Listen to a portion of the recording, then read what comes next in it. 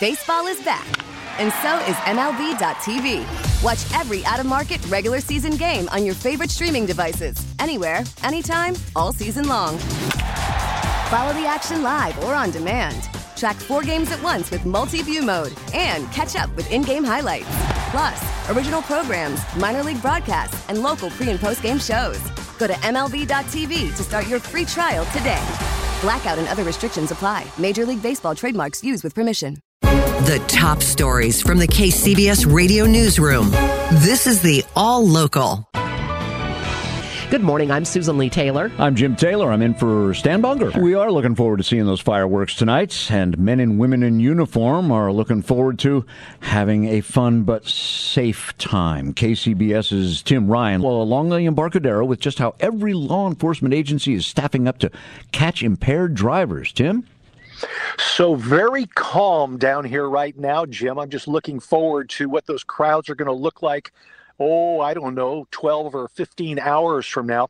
And CHP spokesman Art Montiel puts it rather succinctly. Don't let these happy moments become a tragedy. Plan a way to get home if you're going to have alcohol.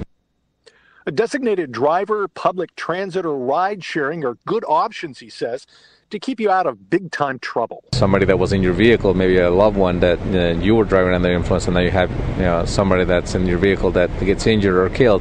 How are you going to live with that? So you got to think about those things before you go out and party. Caltrain is free between 8 p.m. and the final train southbound out of San Francisco at 2 a.m. tomorrow. AC Transit and Muni free tonight as well.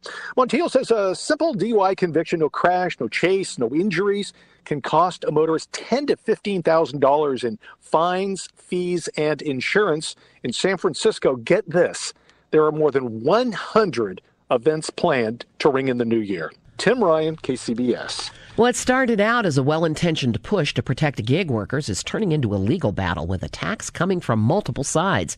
As KCBS reporter Holly Kwan tells us, now Uber and Postmates are suing California over AB 5, the gig worker law that's set to take effect tomorrow. As Susan, Uber, the ride-hailing giant, and Postmates, the food delivery service, say the law is unconstitutional because it discriminates against technology platforms and those that make a living through them. AB 5 forces companies to treat gig workers as employees, offering them health care and paid time off, something that companies argue undermines the efficiencies of using gig workers. Uber is saying they're not going to comply, and so is Lyft and some other large gig companies.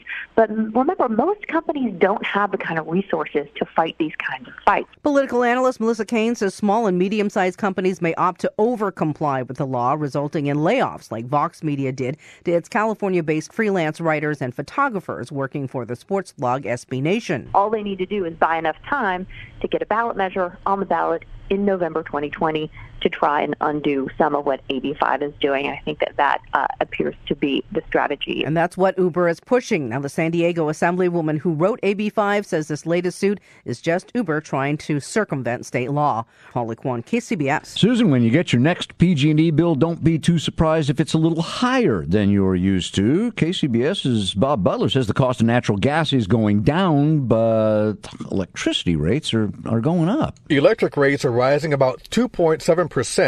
Gas rates dropping about 1.3%. So your overall bill goes up about $2.50. Now keep in mind this is also varies on usage, where folks live. So that $2.64 is a good kind of baseline. PG&E's Christy Jordan. This is about instituting regulatory decisions that have already been approved. But what does that mean? So this is for increased costs for electric transmission, gas transmission and storage, and then a new cost of capital. State Senator Jerry Hill says PG&E wants an even larger rate hike that's now before the state PUC and could raise your bill by more than $5. We have to monitor and make sure that everything is being done to analyze the need and that they're actually using the money for what it's intended to. In San Francisco, Bob Butler, KCBS. More radar signs that track your speed are coming to Fremont streets. KCBS's Carrie Hudasek says it's all part of the city's effort to reduce traffic-related fatalities. Since the city began implementing its Vision Zero plan back in 2016, major crashes are down 46% on roads with speed limits above 40 miles per hour.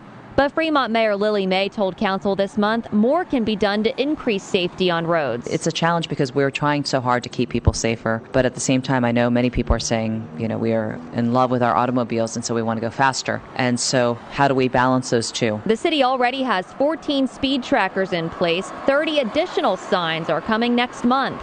Public Works Director Hans Larson says the trackers provide real-time updates so police can decide where and when to target enforcement. So this will provide some real-time information as to locations where there is a high incidence of speed violation, whether it's time of day, day of the week. The additional signs will be placed on streets such as Niles Boulevard, near where a woman was killed in a hit-and-run crash this November.